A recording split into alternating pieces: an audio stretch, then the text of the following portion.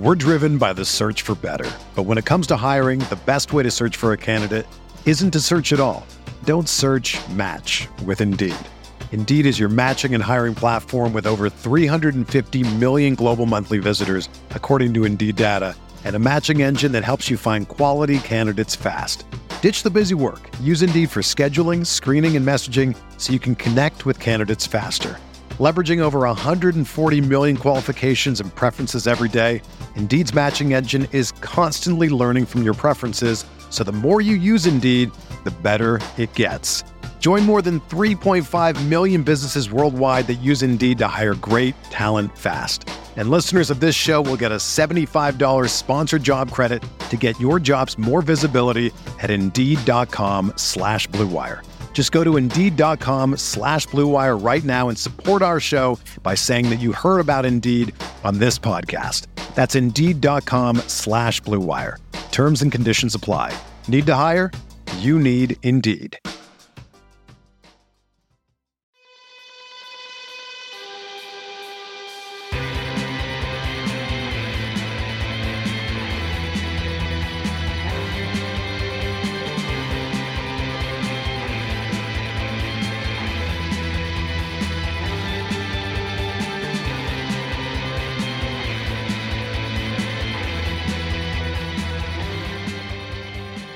I'm Adam McGee. And I'm Andrew Snyder. And you're listening to Captured on Celluloid on Make Time for This. Proudly a part of the Eurostep Podcast Network and the Blue Wire Podcast family. Andrew, how are you doing? I'm well. I'm here. I'm ready to talk about a great movie. It's been a good streak of me seeing good movies up until I saw Don't Worry, Darling, but we don't have to think about that right now. That's in the past. You did that to yourself. Just let the record show that my recommendation record is still pretty strong. I would say that Olivia Wilde did that to the world at large, is how I would view Don't Worry, Darling. Okay, we'll accept that as an alternate answer.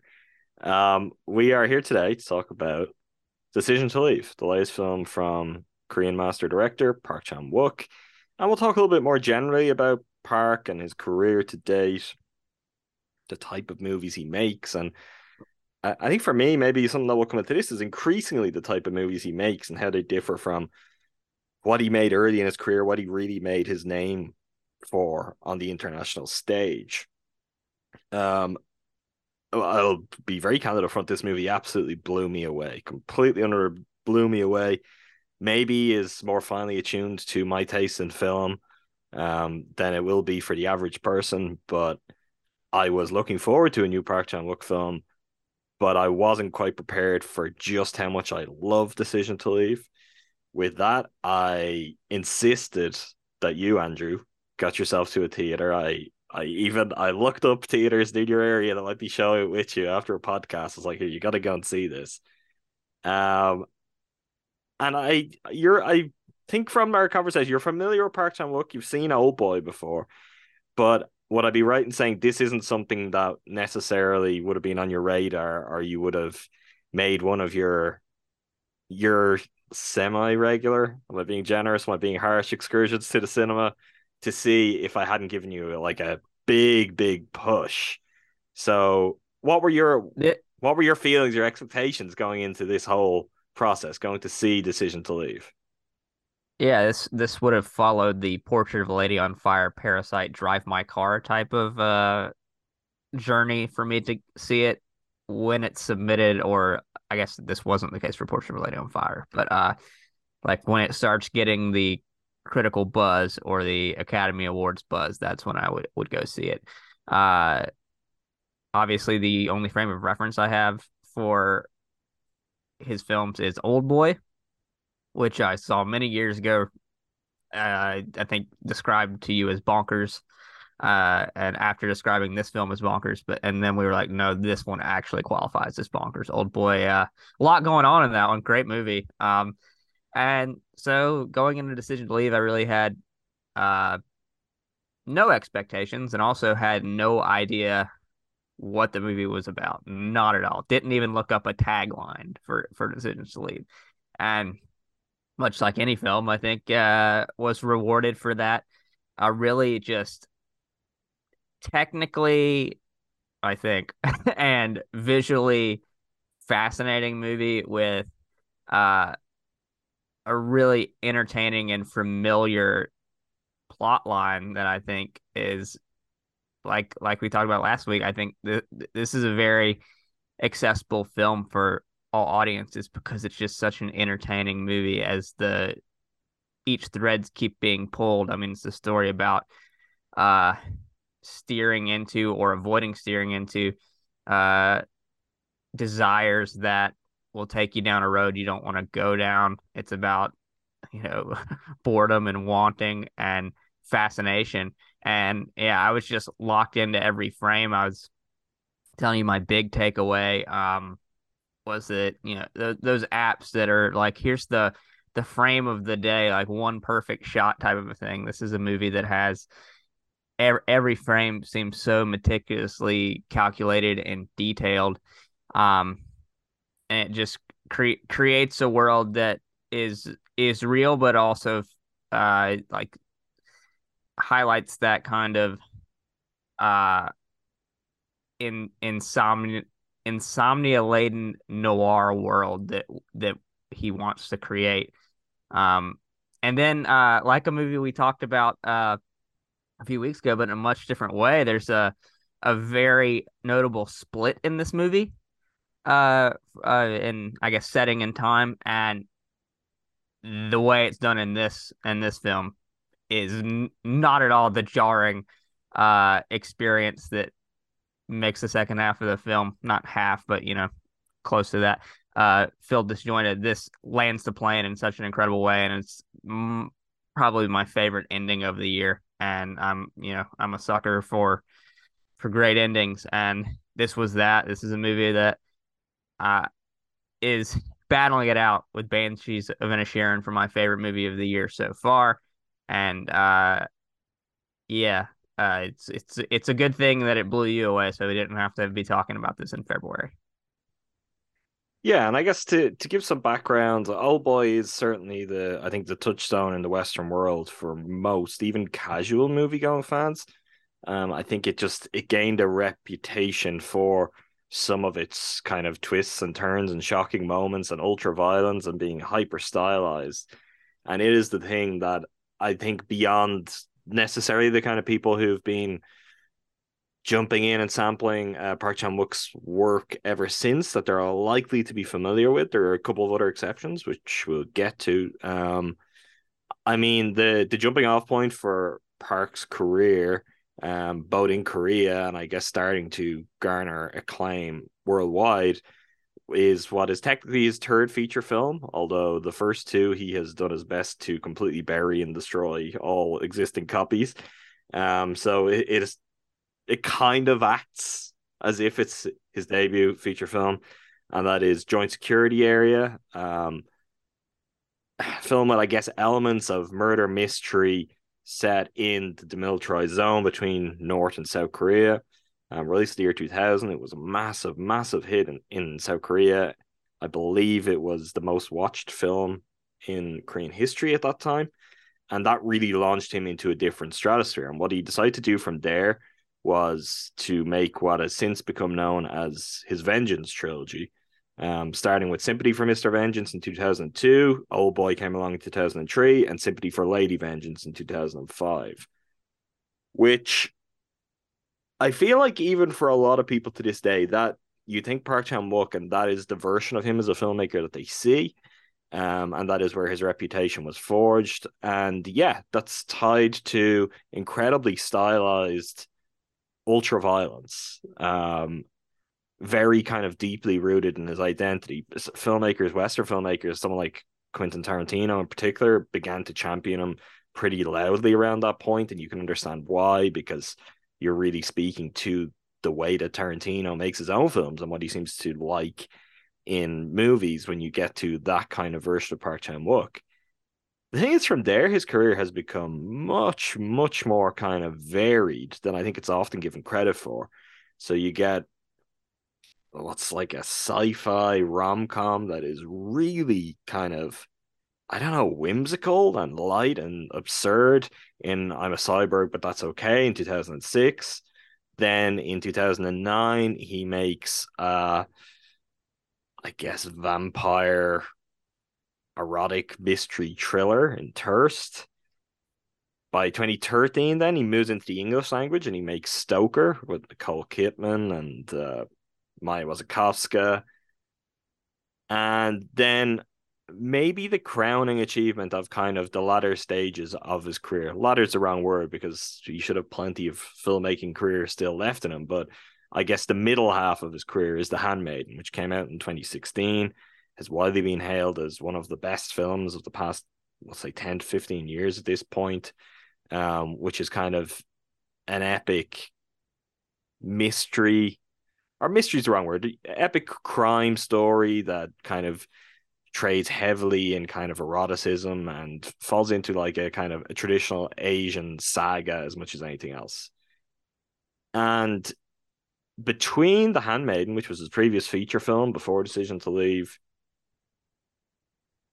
he also made one other thing, which is he made a miniseries for AMC and the BBC, an adaptation of John le Carré's The Little Drummer Girl, starring Florence Pugh, and one of the roles that really catapulted her to the Florence Pugh who she's become in the kind of couple of years since then.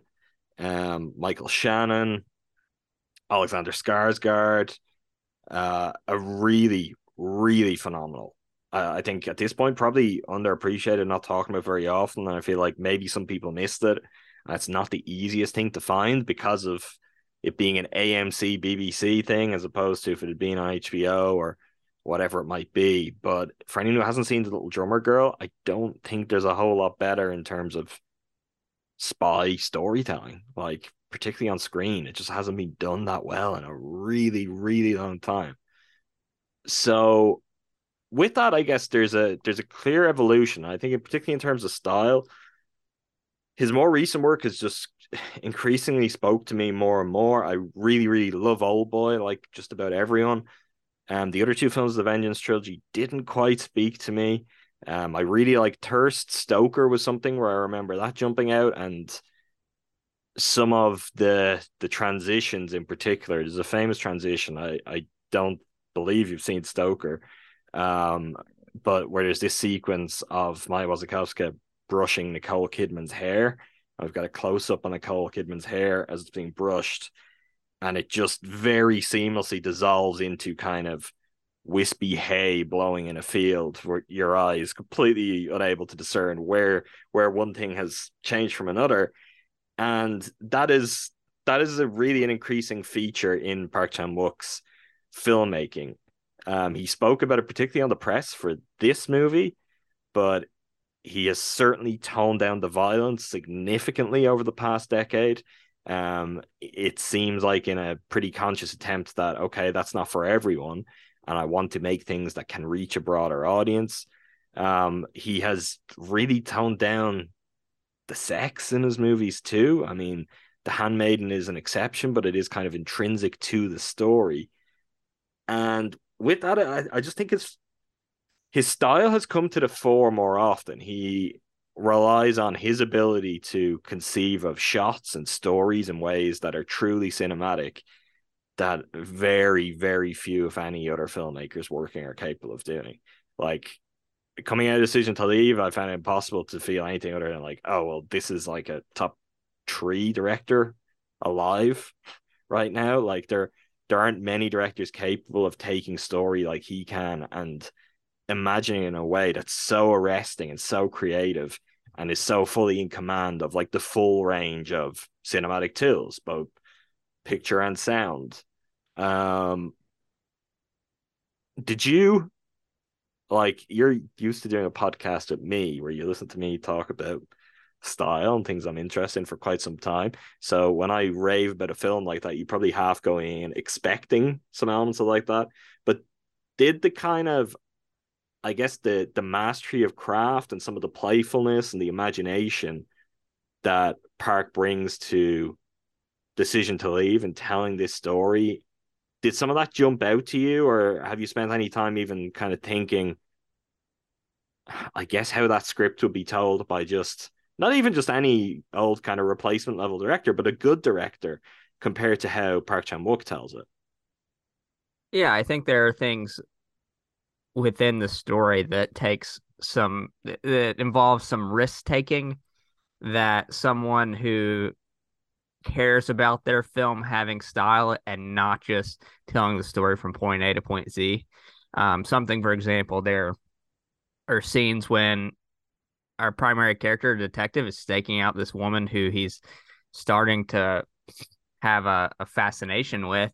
And during the stakeouts and some of the voiceover, or some of the times I guess he's talking on the phone to someone else and he's watching her, he'll place the character in the room with the stakeout. So it's like I'm watching you, but visually for the viewer, it's like they're in the room with the person. I think that's something that kind of raises the intimacy that's developing throughout the film. So it's very key in establishing a relationship that's getting into a more murky territory. There's some overhead visual shots on a beach that I think really, really blew me away. One that would make a really great poster. And then some of the scenes where the camera is just like following the characters and we're moving throughout the space, and it's not like, like what's like the basic, like, here's how I'm showing two characters interacting that you always reference? Is it shot reverse shot Reverse shot editing, yeah, where you're just cutting from one perspective to the other, show you this, show you that. And this one, it's just like kind of moving throughout the world, like I'm shooting through a structure that, like, the camera's focusing, moving along with the characters, but like I'm peeking around the corner, and it was like through some kind of like thing that should be blocking, where they're like walking through one of their, like, why are they walking together in this, like,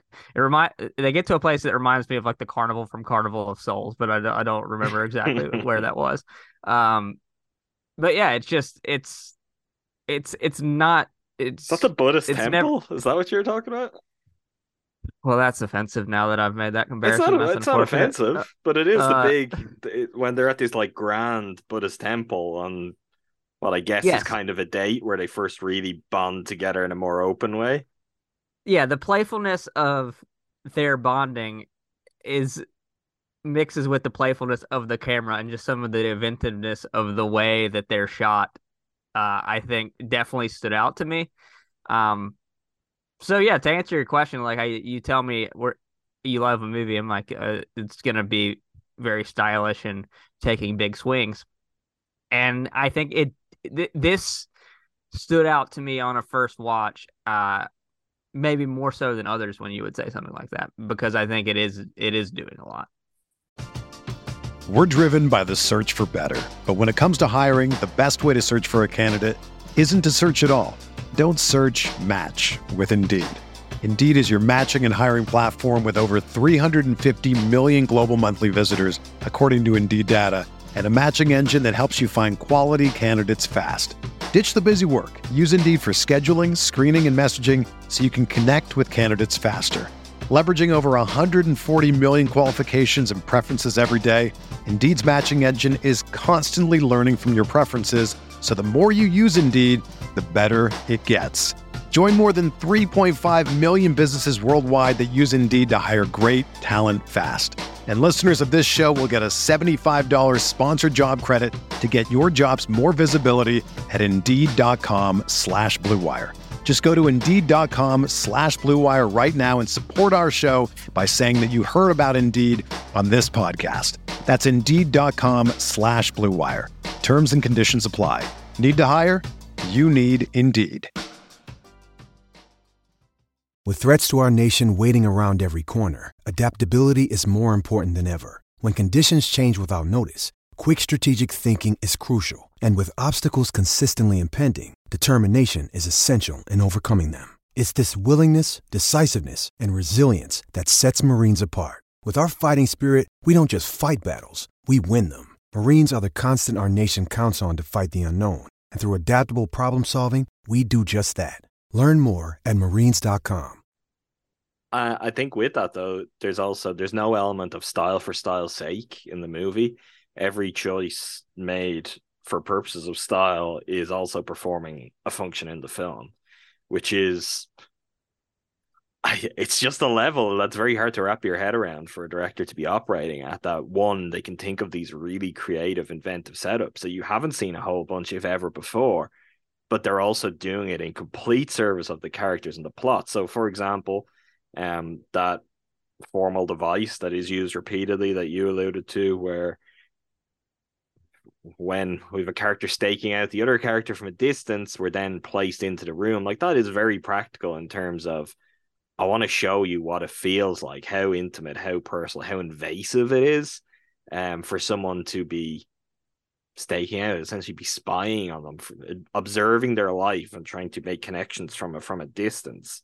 It really is just like someone uninvited floating through your home, your space. So that's something that is very, very interesting and alive and dynamic and keeps the audience's attention. And even with that, it's not just placing a character in the room. Like the camera work is really interesting around that in terms of you'll get these kind of pans where we're going from him being staked out outside, then you'll pan around and he's appearing. Just really nice, playful use there.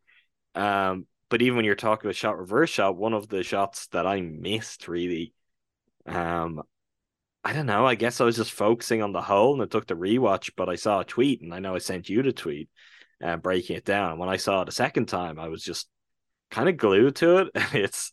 It's just really interesting choice of framing and really, I don't know, imaginative, deliberate. Like there's something that's so thoroughly well thought through where you've got an interrogation scene, these two characters, and we've got a mirrored surface behind them, which for anyone who knows about movies or anyone who's even just given like shooting against a mirror the slightest bit of thought, that's a problem. So you're obviously getting into some elements of trickery with that. But how do you play with that? And if you're going to do that, like, and you're going to put a mirror there, what are you going to do with it? How is it going to make the shot more interesting? What are you going to be able to tell the audience or reveal to the audience about character or character reactions in the moment? And what Park Chan-wook does is he'll have the characters sitting opposite each other at the table. We've got the mirror behind them, and one character will be in focus in the foreground and out of focus in the mirror, and the reverse will happen with the other. And he can rack focus, switch perspectives. Like it's used so gracefully and so cleverly that it's not distracting. It's not taking away from the subject matter of the scene.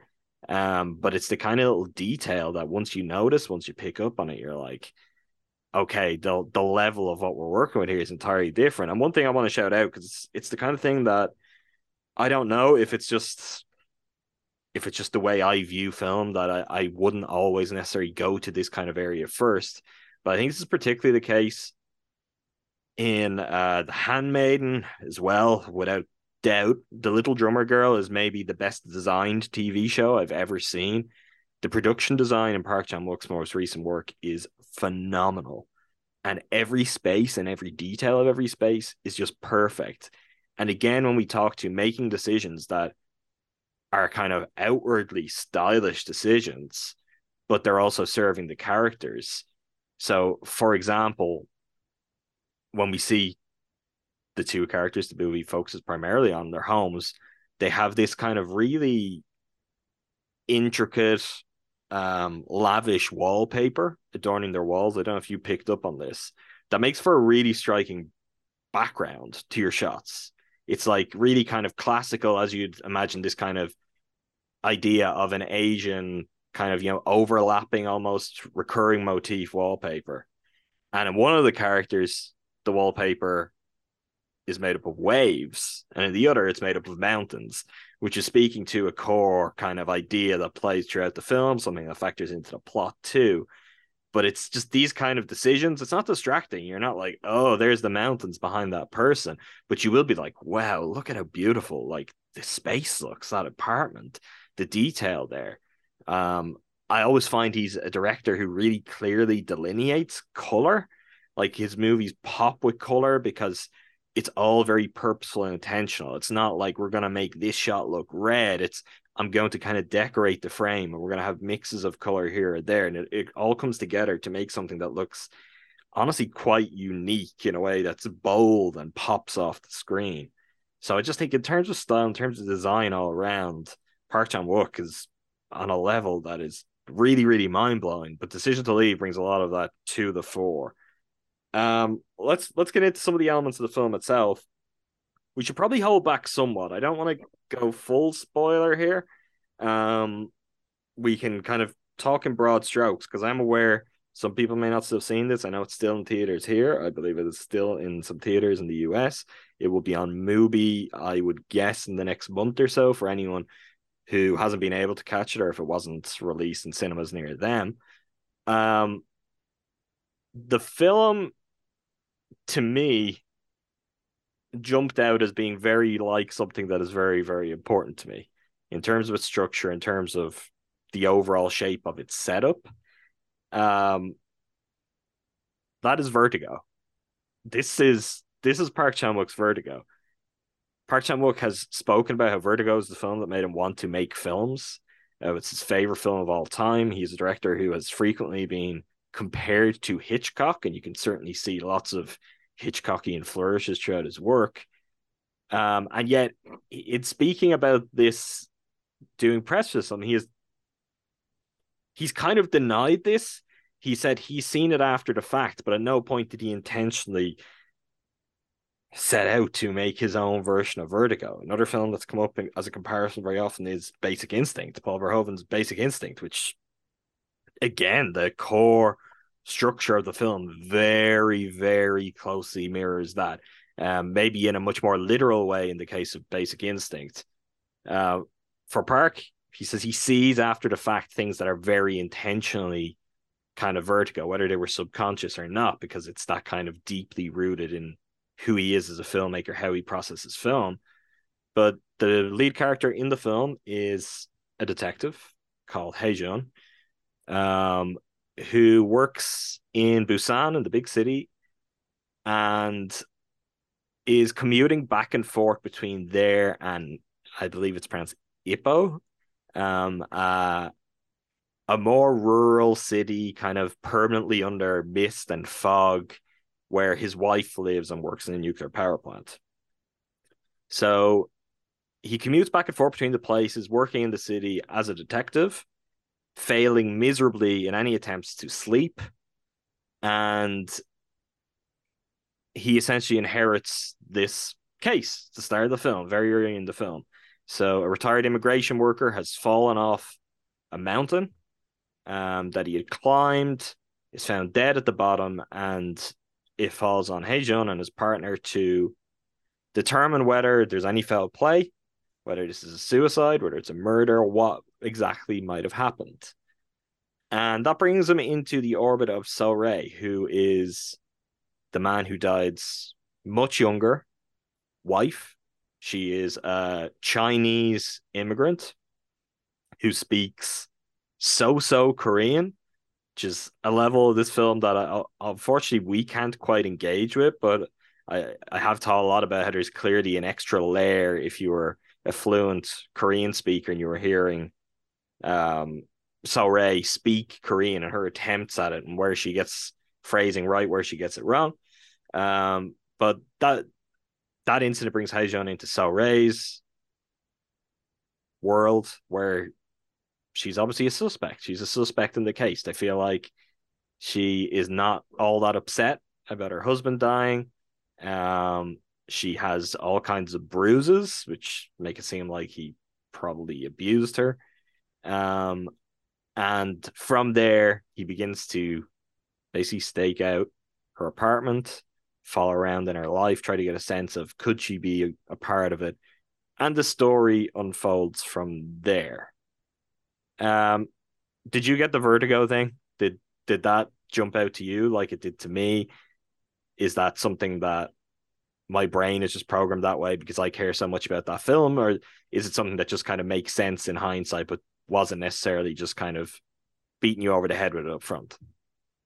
I only got it when you asked me what is this movie? and then we were talking about it, and you're like, I think you, I don't know if you gave me a hint or whatever, but it's not something that hit me over the head the first time I saw it, just because I think I was so deeply invested in this particular story, but it's obviously there upon hindsight.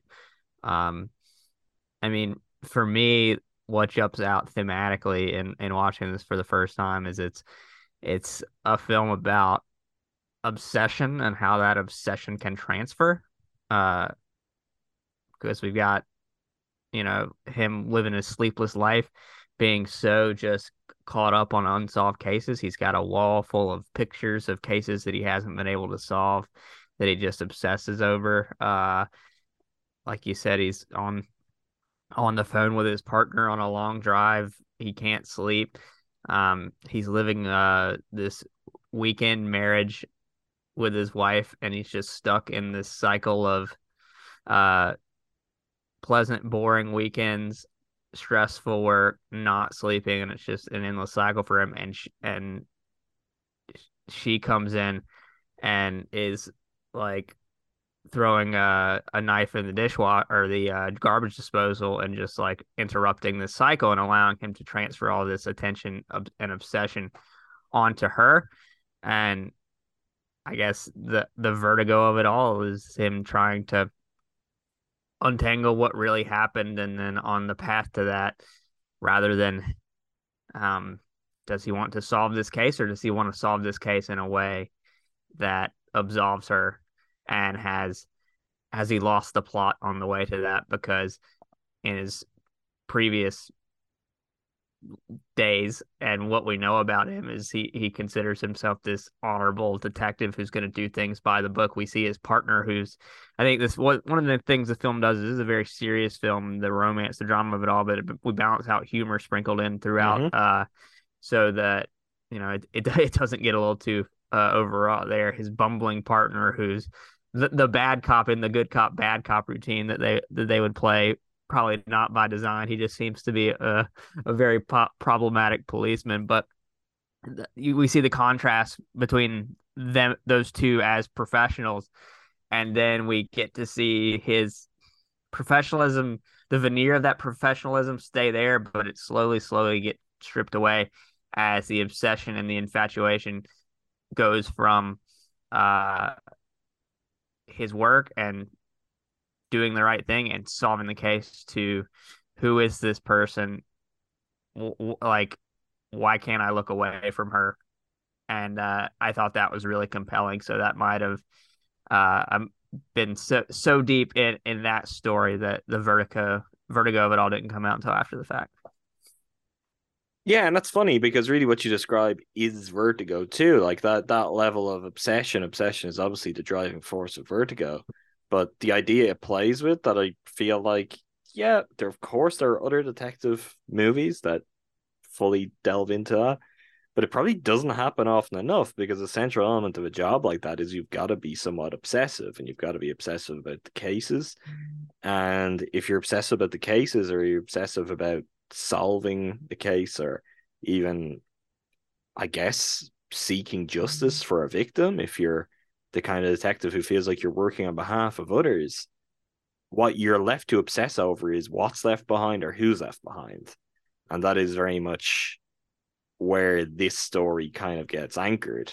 And it's also, it's worth noting, like, the film really, when it comes to Hae-jun, we essentially start out in Ippo with him visiting his wife and getting a sense of what their relationship is like and what his routine is like. And everything is good. Everything is fine. But there's something missing. There's something missing. And I don't know if part of that is that maybe in all of his kind of quest for obsession, it's also part of it is he wants someone who's going to reciprocate that. And he finds someone through various ways, whether it's actions, words, or I guess essentially playing games, who is just as interested in the cat and mouse of all of that, and starts to feel something that I guess wasn't quite there or working for him before.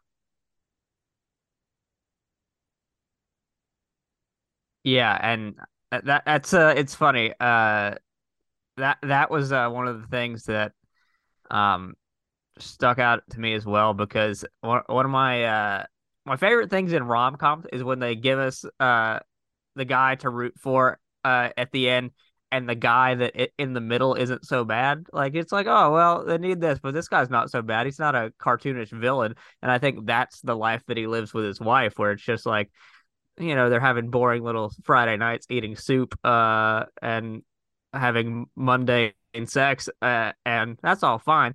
The one thing I I kept thinking about with him is, uh, there's two lines of thinking here. Did he need a spark, or did he just need to get some sleep? Because I think you could make the case for both options, because just I think the performances in this film are really great. Because there's just like a blank slate expression that he needs to have throughout this film that still communicates so much about just like how enraptured he's becoming in, obviously, like we said before, not solving this case, but getting to know So-Rae more, and like getting to a point where, oh, see, she didn't do anything, kind of a thing. And I think he plays that all so well. And then and obviously she has to be as captivating for the audience as she is for him. And it's subtle, because I think it's just the mystery and the confidence of it all, and you can see why that he considers her so compelling, especially compared to the life he is leading. And it could be nothing more than the stagnation of a relationship, a career, whatever it may be, and just and I think part of what becomes so compelling for him is even though he's working so hard to come away with some sense of innocence from her, I think the not knowing and the wondering if there is a degree of unsavoriness is the wrong word, but a degree of I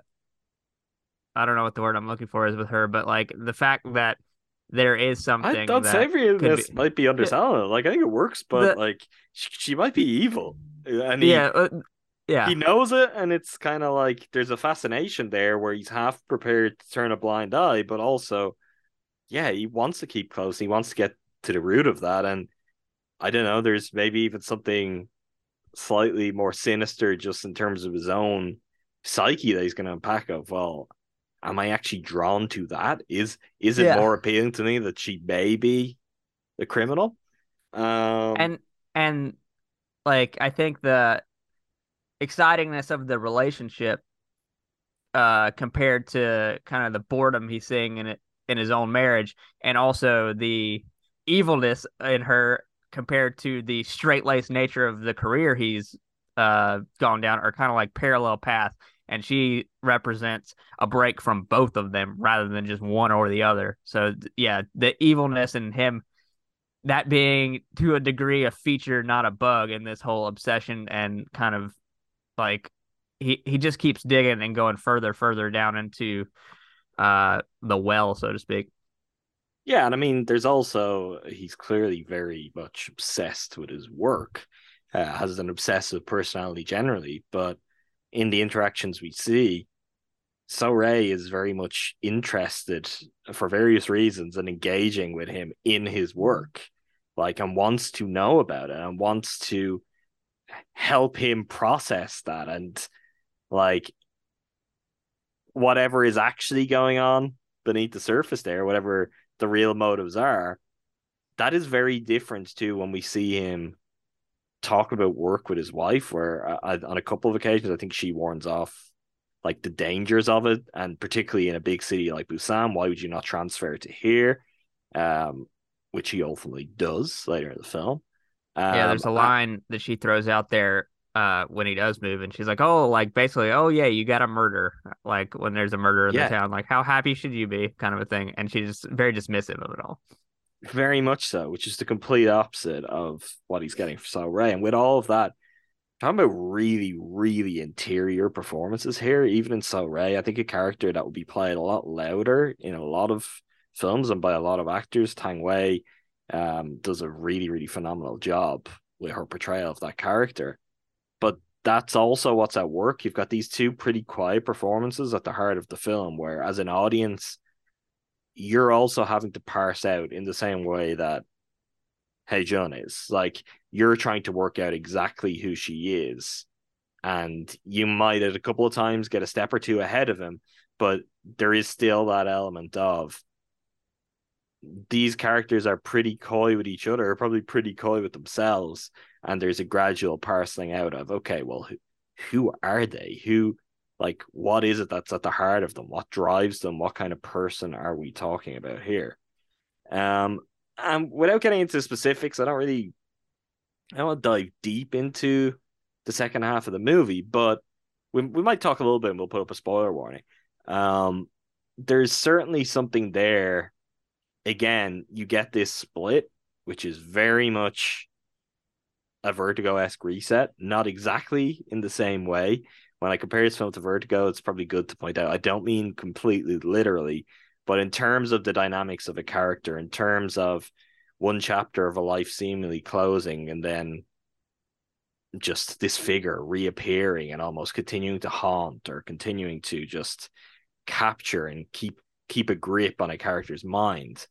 It's very, very much right there, but in a way that's even more kind of, I don't know, dramatically alive, because you're asking yourself questions about just how sinister this might be, and the character at the heart of the film ends up asking that. It's something that I think is a really kind of fun thing to watch play out on screen, because you're getting this mix again where it feels like we almost get a resolution and okay, we know who characters are, and then we're set up a place. It's like, well, are they actually better or worse again even than what we thought we'd clearly established at this point? Well, there's so much ambiguity surrounding her motives throughout the entire film. And then to your point, we get to this area where reemergence and then the question of like, is this a game? And then we get to a point where it's like, well, maybe, but there's a clear indicator that the obsession that was primarily on one end is actually on both ends. But just the way that one of these characters chooses to keep that connection alive is a little bit deranged, but also fitting with what he so clearly has been drawn to the entire time. So that jump in the second half of the film, I think, is just so well done and so well crafted, and just accelerates this. It was a movie that this movie's so well paced and plotted for a movie that's over 2 hours. It moves along. It roars along and it's long.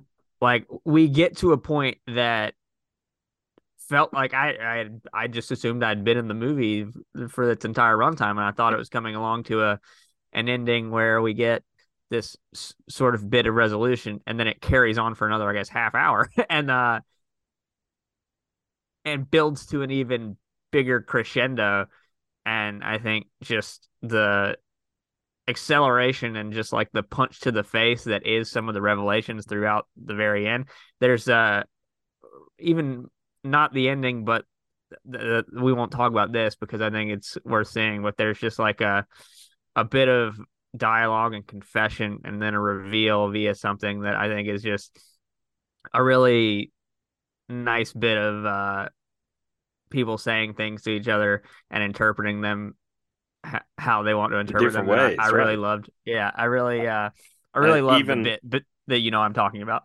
Yeah, even in that case, what actually drives the events of the film at that point is the interpretation of a third character of those events too, who really wasn't kind of privy to it at all at the time, which is very interesting. It's phenomenally well written, like tightly plotted for as kind of wild and weird as it can be in terms of the twists and turns and how it explores the psychology of these characters. It's really tightly plotted and well written, which It's not exactly a surprise, but there have been a couple of instances, which I mean have specifically been to be fair, and it explains it. Um, his contributions to English language stuff, Park Chan Wook has not been the writer on. So he didn't write on A Little Drummer Girl. He didn't write on Stoker. I think particularly in Stoker's case, you can feel a film that the script just isn't quite. It doesn't have that elevated little bit extra that I think Park Chan Wook would give it. And he is making.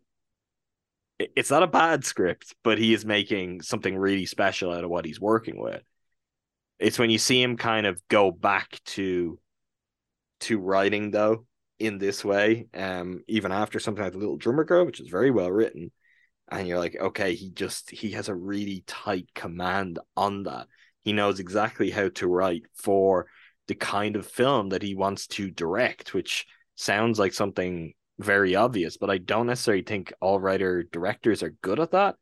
There are two very different skills: to sit down and write a really great script, but then also to either write a script that's tailored to your abilities, your vision as a director, or to be able to interpret it to the vision that it needs for the film. Those two things aren't always kind of running hand in hand. There are lots of great directors who, sure, they've written and directed some of their own stuff, but they don't necessarily do it. And to be honest, a lot of the greatest directors, particularly in Hollywood throughout history, have worked with, whether it's kind of recurring writers or if it's just kind of they're picking up screenplays here or there, and what interests them, it's true to this day, it was true then. But when you see someone who's got kind of such a really kind of clear, well-defined voice, both on a page and on screen, that's a very, very impressive thing, because it's not easy to accomplish at all. Something else I want to shout out here is the score from Jo Young-wook, who has been the composer, I think for every, maybe not every film, for a lot of films with Park Chan Wook. He did Joint Security Area, did Old Boy, Sympathy for Lady Vengeance, I'm a Cyborg, but That's Okay, Thirst.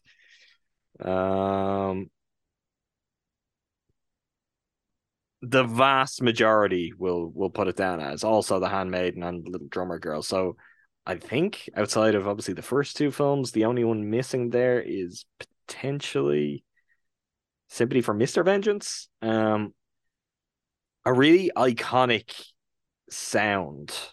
Like, there's something very, very unique about a score to a Park Chan-wook film.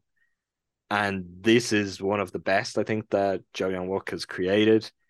I don't know if this is a word we've used yet, and maybe in part it's because there is something slightly twisted about it. But if you were to push me to be like, what genre is this film? Or what is the, like, this is an achingly romantic film. It is so overwhelmingly romantic. And with so many of the kind of twists and turns of the script that are subverting certain elements of that too. Like, I think the film leans into like a Sirkian melodrama at points, and other times it completely rebuffs that and goes off in a different direction. And there's mystery there, there's film noir, there's a really wide range of styles and story types at work. But ultimately, I think it boils down to Park Chan-wook telling a romantic story, and the driver for that is the really kind of soft, delicate tones of the score. And not just the score, but also there is a song that recurs throughout the film, which I need to get the name of now before I forget. But that is kind of completely central to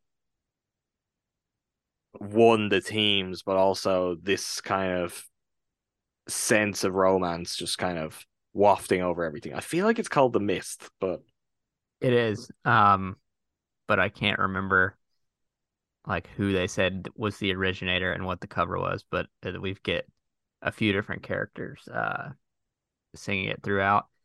Um yeah, I thought the score was perfect tonally for the heavy romance that's being portrayed. And also I think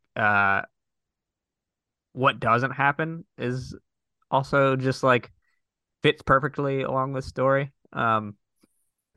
So the restraint that the script showed, I wanted to mention earlier, I think is pretty powerful. Uh, I almost forgot that this movie started in a gun range. And now the Yeah. New York Times review I have has that there. I don't know. I don't know what that means symbolically, but for some reason I had forgotten. That's how twisty and turny and deep down the romantic rabbit hole we go. The song is just called Mist. No, don't want to have a Numac, the barbarian situation on our hands. So the song is called Mist, and it's by a famous Korean folk singer called Jung Hoon Hee. I think one of the things that just even again maybe we haven't hammered home enough when you talk about the film opening at a gun range is like the elements of just like classic police procedural in this film too. Particularly, we'll say the first third of the film.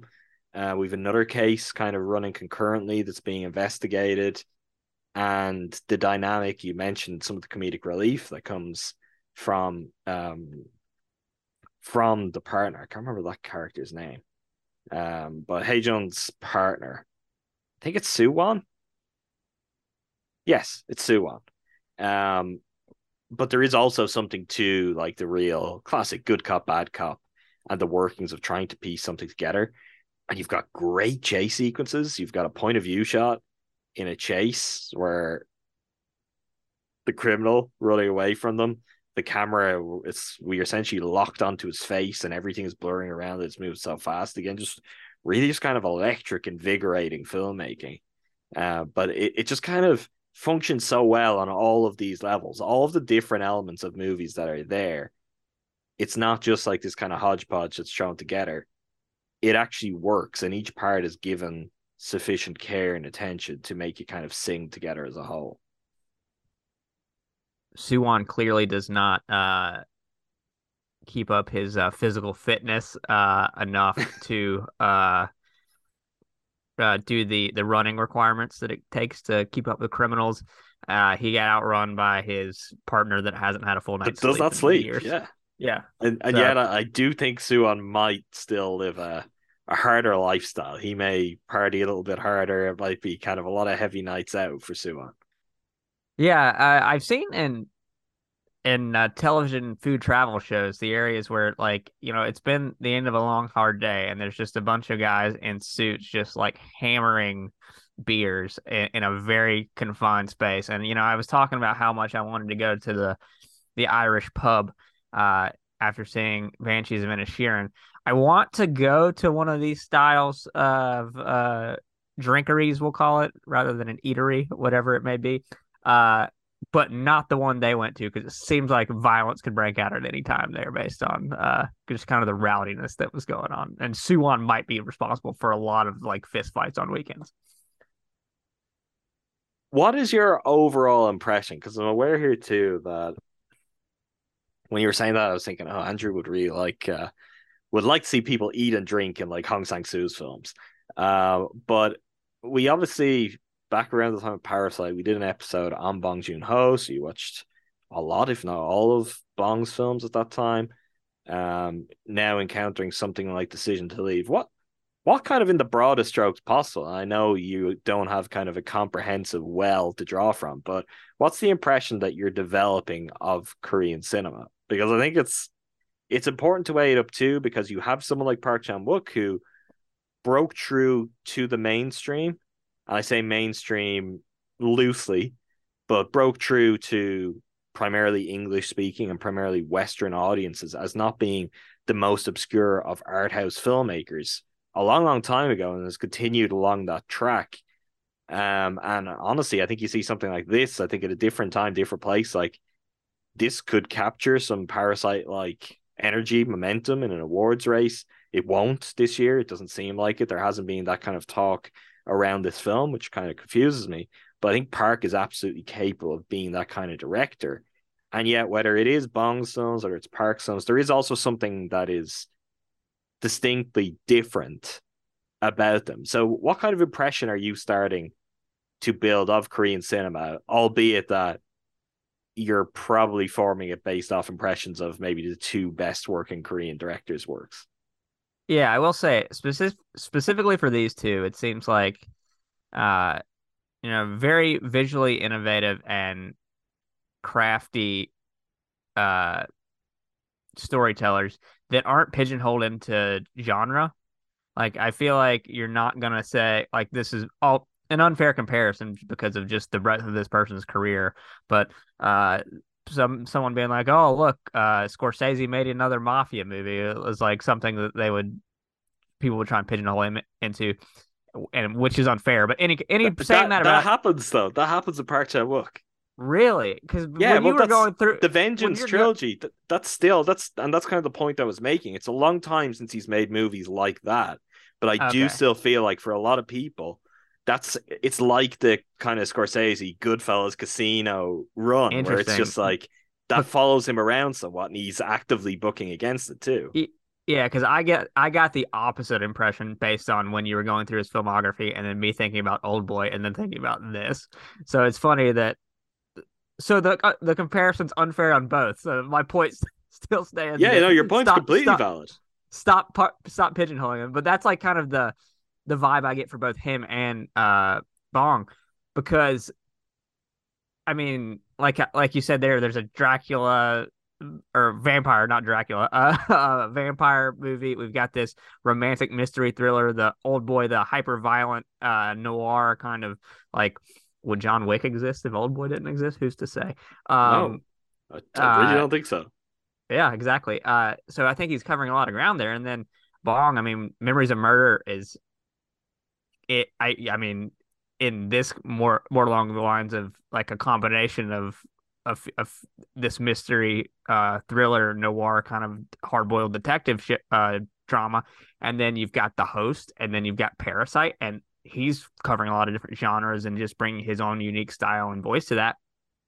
So I think that's the biggest takeaway I would have. And then in terms of you describing his filmography, his Vengeance trilogy, uh, Drummer Girl, Stoker, and then jumping in with this, uh, I guess 6 years after he'd made his previous film, to me, and I haven't seen all of his films, but this seems like the culmination of a career for someone, and someone just really tapping into a masterpiece in the middle of their career, which is incredibly exciting. Like you said, he's still got plenty of directing years left, but I mean, much like with Parasite, which is not my favorite nor the best Bong Joon Ho movie, but it feels like a filmmaker showing I've still got it and I can still just like make an absolute masterpiece. Um, I don't know what that says about Korean cinema overall. I think I need to broaden my range a little bit and see a few more directors, but these two gentlemen are making clearly some of the best movies of their generation, which is impressive, and more people need to see them. Well, I think what I think about when I think of Korean cinema, and I was curious of like to what extent that jumps out to you, is you can feel the influences often leaning more westward than some other Asian cinemas. And you've got something that is still inherently Korean, it is still inherently of the East and what films made in that part of the world are. But I do feel like they often play more naturally in a big way to American audiences or European audiences because there is something that is quite relatable. Like Bong Joon-ho is definitely the best example of that because he's constantly reaching for something like Fincher, and that's probably a two-way street with those guys at that point too. I mean, Fincher's talked about that with Zodiac and Memories of Murder's influence on that film, but there's something at play, I think, in a lot of kind of major Korean filmmakers where they're able to infuse something that is inherently Korean and is part of their kind of national identity on screen with something that is also driven very clearly by not just Hollywood, but also world cinema more generally, which it's not like that's something that only happens in Korea, but I do think, for example, the weight of like cinema history is slightly heavier in Japan. And Japanese films often have more that is inherently from a Japanese film culture to draw upon. It doesn't mean that there aren't directors who kind of also are able to channel things in a similar way, but I do think it is always something that's quite striking. And I don't think it's a coincidence that more than anything in the past kind of decade to 20 years, it's Korean cinema is the kind of subsection of Asian cinema that has really kind of grown to prominence on a global scale and for English speaking audiences. I think it is tapping into something there. Sorry, go on. Do you think that what do you think the catalyst for that has been? Is it just that these two directors in particular were influenced particularly heavy by some of those filmmakers, American filmmakers, whatever it may be, and then really steered into those influences and like became successful, or was there something else that kind of I'm missing in the history? Like, not that you have to be a film historian on the spot for me here, but just a question that came to mind. I'm not. I've never done the research in a really deep dive way on what I do think is an undeniable element of it, which is the economics of the Korean film industry. It seems to be very well funded. You watch a lot of major Korean films, a lot of Korean films that will make it overseas, and you'll see like CJ Entertainment at the start of it, who just seem to be very, very active investors. As a nation, seem to be ardent film goers. So if you've got a very well supported film industry at a local level, it's also something that's tough, I think, for American audiences sometimes, or for people like in my part of the world where so much of what we watch is American produced film content, to imagine when it kind of shrinks down and it's much more, it kind of has to be centralized in some ways. There has to be a couple of very notable players, whether it's in a government funding sense in some countries, or if there's a major studio that's driving it, whatever it is, there has to be kind of 1 to 2 central forces. Look, this is maybe a conversation we'll have later in the year in talking about stuff made in Ireland this year, because in my lifetime there's never been a year where there's been as many just really high quality Irish productions, as many high profile directors coming to Ireland to make stuff. And I know, for example, part of that reason is we have a massive wealth of like film industry professionals, of crew ready to go. We've got sound stages. We've actually got way too many sound stages, and they keep building them. And we've got tax incentives that make it appealing for the likes of Netflix or the likes of Disney or the likes of whatever smaller production company. And then what has that done? That's birded the likes of someone like Elements to become a really influential player and become a go-to for filmmakers like Sebastian Lelio or Yorgos Lanthimos. It helps to birth something like Cartoon Saloon. And I think in applying that to Korea, part of it too is for modern Korean cinema, Park Chan-wook is the gatekeeper. He's what opened the doors. Like, and it's that thing of in the early to mid 2000s of having an Old Boy and then having The Host come along a few years later. Like, they are big films that can play to a large audience in America, in England, in France, whatever it is. They're not just, oh, there's this really interesting drama from, this part of the world. It's like, no, this is big spectacle. Like, it's just like everything you're looking for in your like kind of traditional generic Hollywood blockbuster. So I think that's a part of it, is you always just need something to start a movement to get more people, more opportunities. But it does seem like the infrastructure is there. So they obviously have an industry that's strong enough to support that, that's strong enough to let these people go and experiment and make things that are really made for their own market first and foremost. I think that's always crucial too. When something's not in English, you can't make it with eyes on how will this play in America. You've got to make it the best film it can possibly be. And if it's good enough, it will get out there through festival circuits, through award circuits, and it will get some acclaim. I would really like to, in part because there's a film that I've spent years trying to get you to watch and you haven't watched it yet. And maybe at some point when we find a lull, which could be a couple of months away, if there's a lull in new releases, we might do an episode on Lee Chang-dong, another Korean director who might be my favorite. I haven't seen all those films. Some of them are pretty hard to get your hands on, so we'll have to work that one out for doing an episode. But I have been on your case for quite some time about Burning, his film from 2018, which was one of my favorites of that year. Burning is just like the word you've been using to describe, for example, this film and your view of Oldboy is bonkers. There's something to that with Burning too. There's something that's so kind of, I know it's fully within reach for an audience that grows up on a certain kind of English speaking cinema. There's this element of tension, of mystery, and yet it is also entirely its own thing. And it's got a level of kind of working with its own world and pulling from the absurdities of that just makes it kind of hum at a different level. So maybe we'll get a Lee Chang-dong episode going at some point, and we'll continue to expand your knowledge of modern Korean cinema. That sounds good. Yeah, I've circled it a few times, and now I'm really taking a task publicly. Maybe I might get around to it. Listen, that's the only way I think win that battle is to at some point just be like, Andrew, next week you've got to watch Burning. Yeah, you're like Coach K. Like you know which player you need to yell at. You know which one you need to embarrass. You know which one you need to pat on the back. Numac.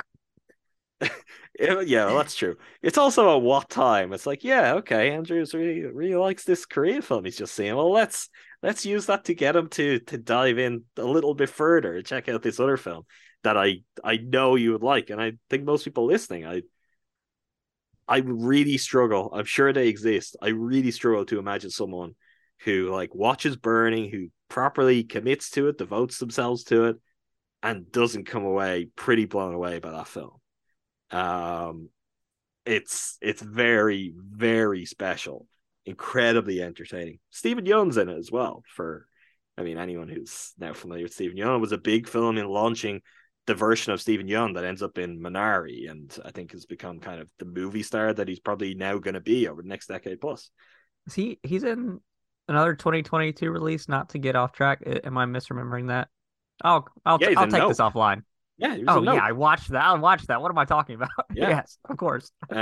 Which is a pretty big one, and he is going to be in Mickey 7, which is Bong Joon-ho's next film,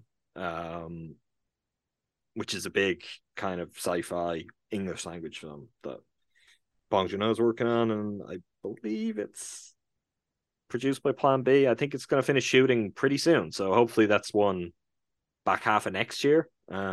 New Bong Joon-ho film. Anyone, if we did this on video, they could see just the stream of snot running out my nose. So I've got clearly a sickness coming on, so maybe I'll have much more time to watch these films over the next week. Oh no, we don't think too much about that. Any final thoughts on Decision to Leave? I think we have done a good job. We don't need to go into specifics at the end. I also feel confidence is not the last time on the podcast we'll be talking about Decision to Leave, so we can maybe dive into some other elements at a later date too. But for me, my parting message is I just want to urge people to see it, and maybe we do that every week and it doesn't have as much impact. But I'm really urging you to see this one. If you're like, you want to see the good movies that are out this year, if you're like, I haven't seen anything that was really kind of did anything for me in a while, you're gonna be hard pushed to find something better than Decision to Leave from 2022. Yeah, so Decision to Leave and Banshees of Inisherin have had me to reevaluate the rest of the year in movies. Because when we did our mid-year check-in, I had The Northman #1. And I just found these both to be so far above that in watching them and thinking about them. I thought that in the moment, but, you don't want to have a reactionary decision about this. But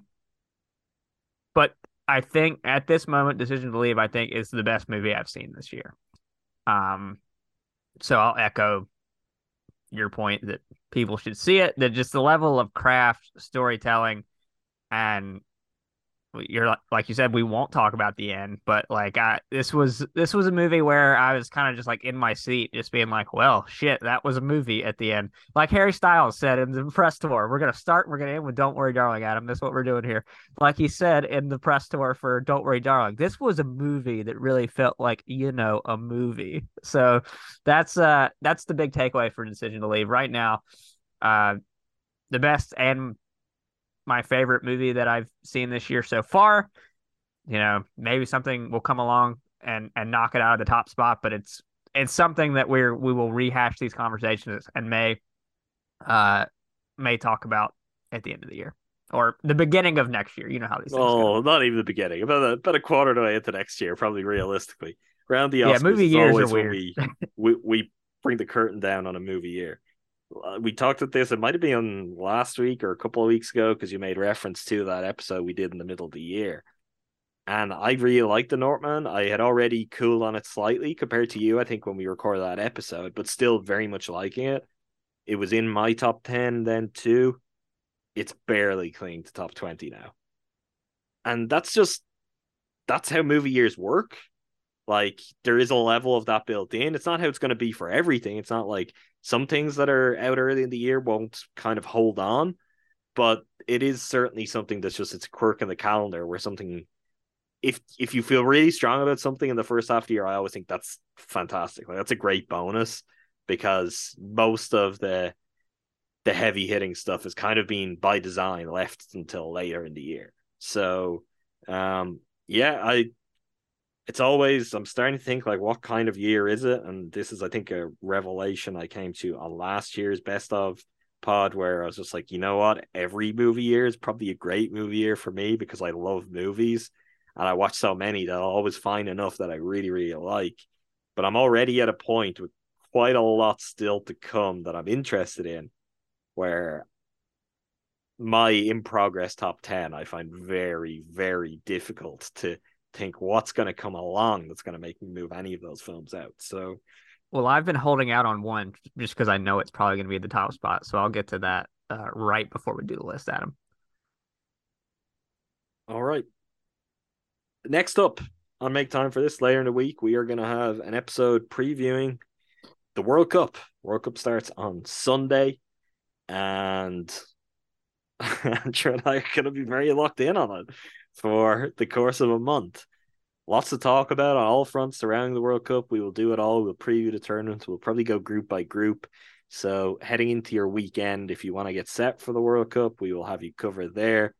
And I'm going to guess we'll probably do at least a couple of pods over the course of the tournament where we check in maybe at certain junctures. So that's coming on Make Time for This. If you're into football or soccer, whatever you might like to call it, over the next month, we will have plenty of World Cup talk for you.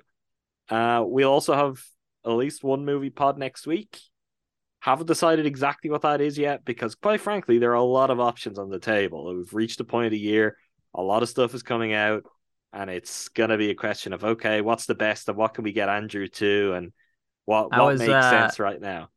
I was scrolling down the weekend's playing films for that reason, and then I think the one that I locked in on is one that you don't have access to yet, so we'll table that for another day. Well, that's true, but you should see that because you should see it. It seems important.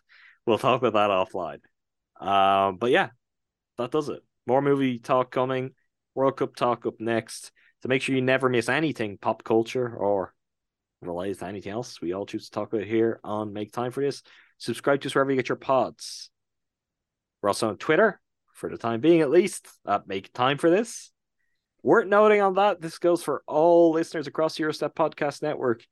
If you follow us individually on Twitter, if you follow any of the pods, if you're interested in what we do, times are very much uncertain over Twitter. The whole thing could just come crumbling down any day, really, it seems like. So whether you intend to leave or you don't, I don't know how much choice people may ultimately have in the direction of Twitter. As a failsafe, we have a really, really strong Discord server where we've got channels for all things we cover across all of our podcasts. There's a movie channel in there. People can talk movies, they can talk TVs. There's all books talk, all Packers, all Brewers, whatever you want, it's there. So go to gspn.info. That's the home for all of the links, all of the details you could possibly want on everything related to the Eurostep Podcast Network. And in there, you'll find the link to get into our Discord server too. If you're looking for new places where you can stay on top of all things we do, also, build community, have the ability to kind of talk through some stuff with other people, like-minded folks. That's a place we have already up and running that hopefully can continue to thrive on that front. Make sure you subscribe to the Eurostep Podcast Network. For All Things Milwaukee Bucks, the main feed is home to the Eurostep with Tywin Sharon Coddy and Win and Six with myself and Jordan Tresky. Andrew and I cover All Things Milwaukee Brewers on Cruising for a Bruising, and Numac and Jordan cover all things Green Bay Packers on Talk of the Tundra. You also cover them when they lose. Only when they lose, which I'm now boycotting Talk of the Tundra in the hope that the Packers can get the title. Fair. Well, until next time, thanks again to all of you for listening. Thank you, Andrew. Thanks, Adam.